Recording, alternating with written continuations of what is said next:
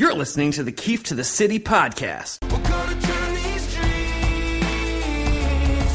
into an empire, the pain into an empire, the rage into an empire. All right, I don't really know what to say about what transpired on Tuesday night at Petco Park in San Diego between the Yankees and Rays.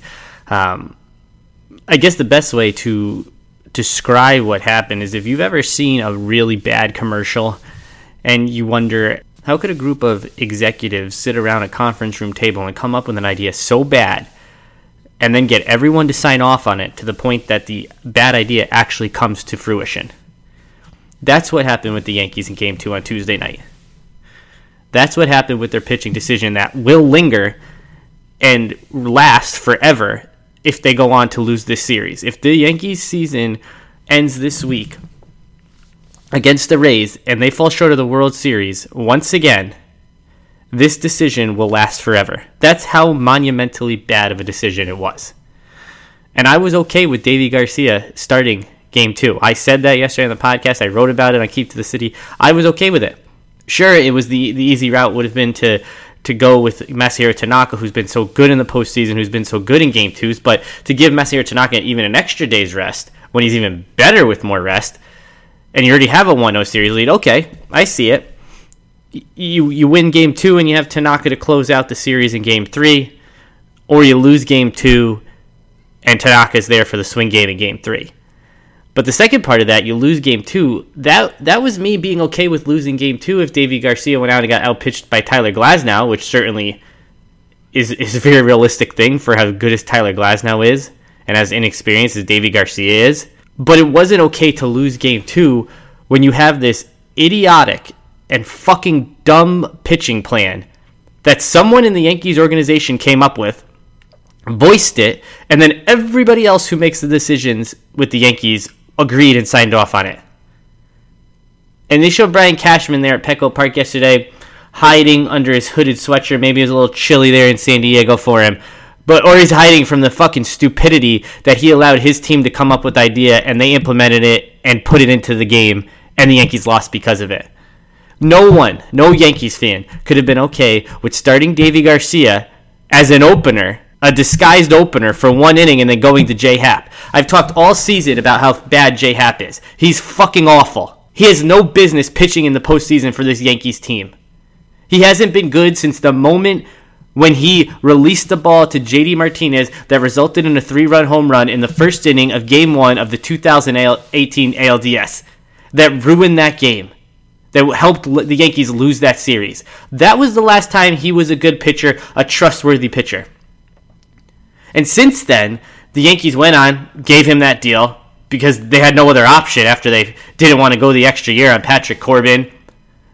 They didn't want to try to persuade Charlie Morton to go pitch in New York because there was the rumor that he only wanted to pitch in Florida.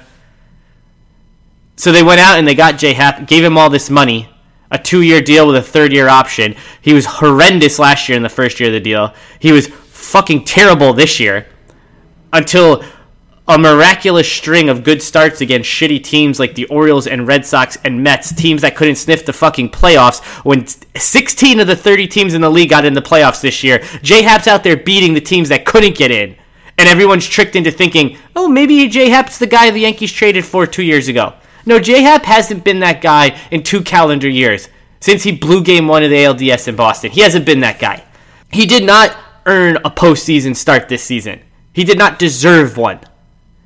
He didn't deserve to be on the fucking roster earlier in the year with his disgraceful performances when he couldn't get through 3 and 4 innings of starts and he's busy feuding with Brian Cashman in the front office through the media about his option. I wrote long ago in this season that the Yankees should have stopped giving him starts before his little run that fooled everyone into thinking maybe he's better than he had been. He's not. He's not any good. He's good against shitty teams, bad teams.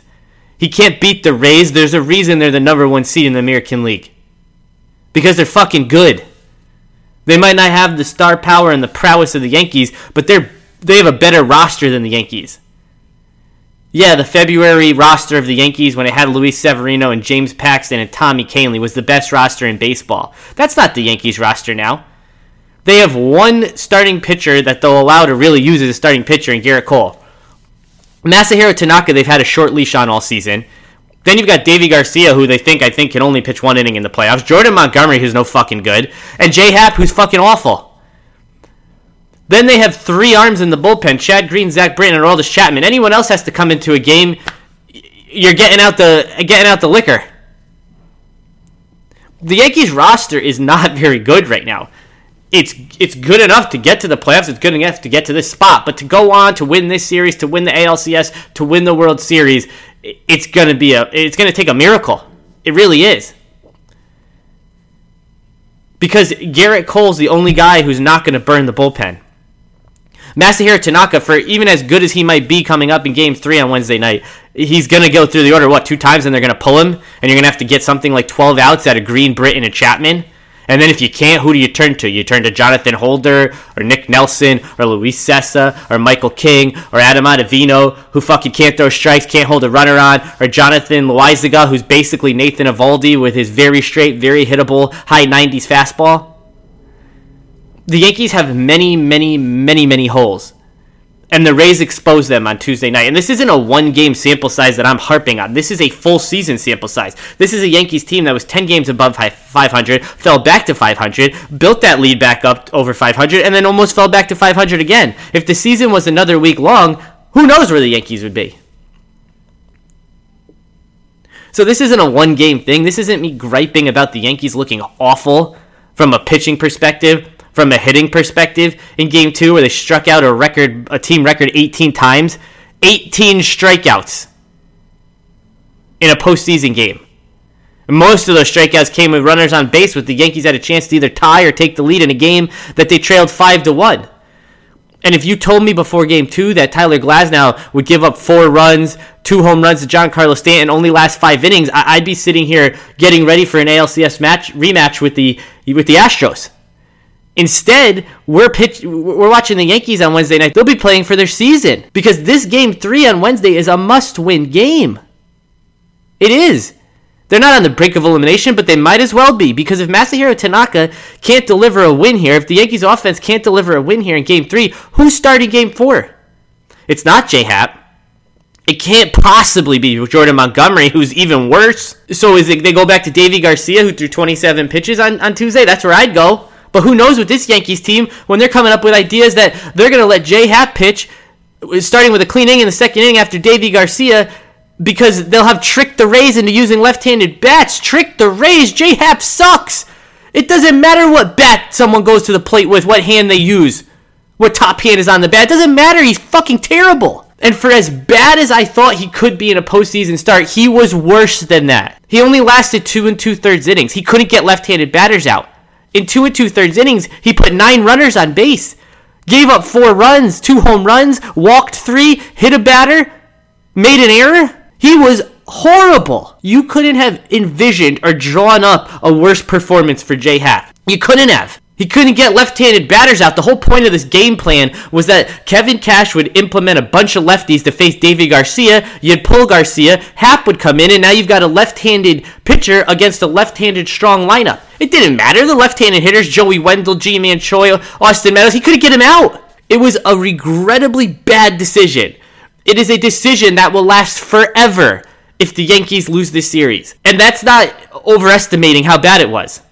That it will last forever because this is a championship window and you need things to go right and you need to make the right decisions and you're going to need a little bit of luck also along the way to win in a championship window. And the Yankees are making sure that they could screw it up royally. Can you imagine last week if they had actually lost that Game 2 that they deserved to lose because of how bad Aaron Boone was?